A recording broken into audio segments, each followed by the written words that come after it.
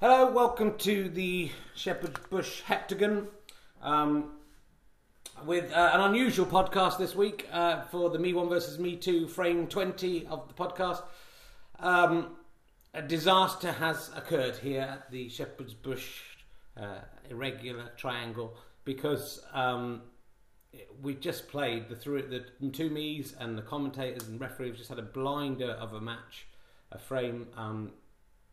Literally almost unbelievable in its scope, and just very exciting. I wish you could have been there to hear it, and you should have been. But in the excitement, ironically enough, Me2 was wearing his dressing gown throughout as a sign of his increasing falling from grace, and it has quite a long-sleeved dressing gown, and it caught on the Tascam just as we got to the black ball finale of this podcast, and the Tascam crashed to the floor, wiping the entire frame from history. Fortunately the Tascam is not broken, though the play and pause button does not now work. This is the second Tascam that I've destroyed in the course of, or damaged in the course of podcasting. I should really be more careful. So it is a shame because it was a very exciting frame. I'm going to the result of the frame has to stand, and I may have the last 3 minutes for you to tack on because I restarted the Tascam, so you can at least hear that. Yes, essentially, they were playing for love. Of course, you'll know that at the start of this frame, Me1 was 11-8 ahead, having won 5 frames in a row. I asked Me2 whether he believed he was actually battling against the force of love, maybe a force too great for him to be able to defeat. He was confident that even if that was the case, that he would be able to defeat love, that he would finally win a frame after such a long time.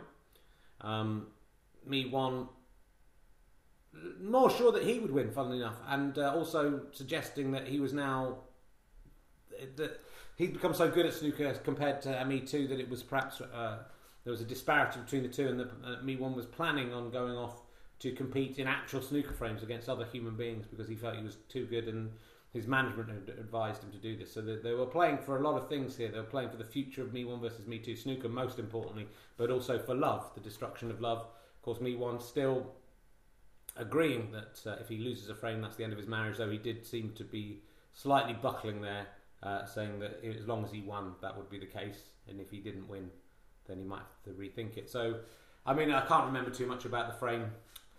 I will try and take you through what I do recall. Me2 broke. He immediately went in off. It wasn't a good start. But Me1 didn't pot a ball. God, it would be amazing if I could remember the whole thing. And Me2 came back with a very early break of 3 balls, 9 points, got ahead, a couple more mistakes. It was fairly even. But then in the middle part of the frame, Me2 just went way ahead. I mean, it just was ridiculous. He was sort of 60-odd points to 25.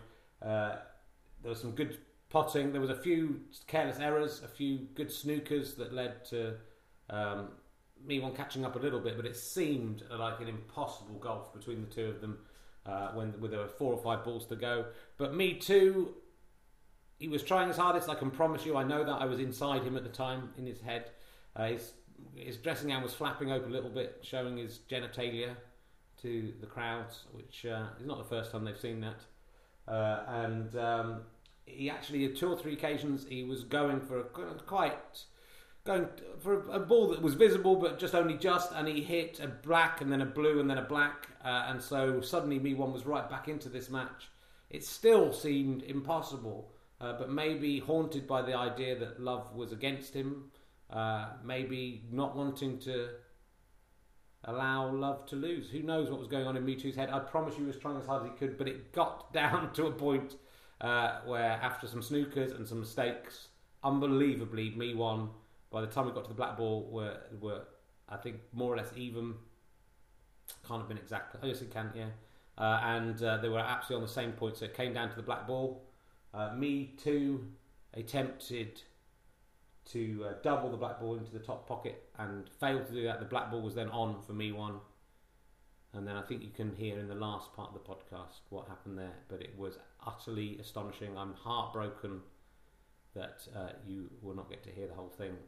but the result has been, the frame has been played and the result has to stand, and I cannot lie to you and play a different frame. That is not the kind of way we work here. That might be the way the BBC work. They might lie to you and cheat, but here, at the Me1 versus Me2 podcast, we have to tell the truth. You know, I'm gutted. I was very pleased with the frame. So, and I've lost my blog today. So you know, it's not been a good day for technology. But I'll leave you to hear the last part of the podcast, which we tacked on there. Find out who won, Me1 or Me2, after that incredible comeback from Me1. Will he seal the deal, or will Me2 finally win a frame snooker? Carry on listening to find out. So sorry, during the excitement there, the Tascam got knocked onto the floor. I hope it hasn't destroyed this incredible frame of snooker. We've had to restart. It did turn off, so that's a bad sign. We may have lost it. If we have, this will just go down in history as the lost podcast. Me1 missed the black. Me2, it's all down to the black. Me2 is going to try and double it into the top pocket. He's failed, he's left it on. It's on. Me1, unbelievably, has come back. Me1 has won the frame. This is insane. I just, to God, hope that you can, that hasn't been fucked up. It's 85 place 77. And I genuinely can't believe that. That is a testament to love. It's just, that is,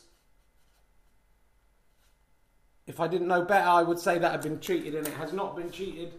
There's been an incident, the Tascam's fallen on the floor, may not have even recorded. You may not know what's gone on here at all. I personally, commentator one, am in disbelief at that. It's like Me2 threw it away.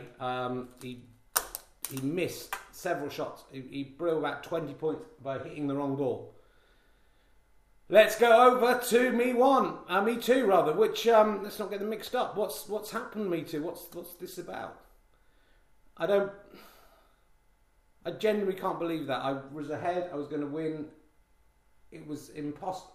The champagne was on ice. Something really spooky is going on here. This is genuinely just unbelievable. I've got nothing more to say. I mean, I'm a bit afraid that I could get that far ahead and blow it. I shouldn't. I mean, I tried to double that last black in. That was foolish. It was arrogant pride. Genuinely, and you know, that seems impossible. What's just happened seems impossible, and it seems to have happened. And if it's not even been recorded, that will be even worse. Me1. Well, Rich, never write me off. I'm the comeback kid. When you're playing someone to the standard of Me2, I mean, he played some good snooker today, but he played some appalling snooker. He made some terrible mistakes. I think in his heart, he wants to be married to his wife. He's scared of her, to my wife, he threw it on purpose. You know, I know. I did not throw it on purpose.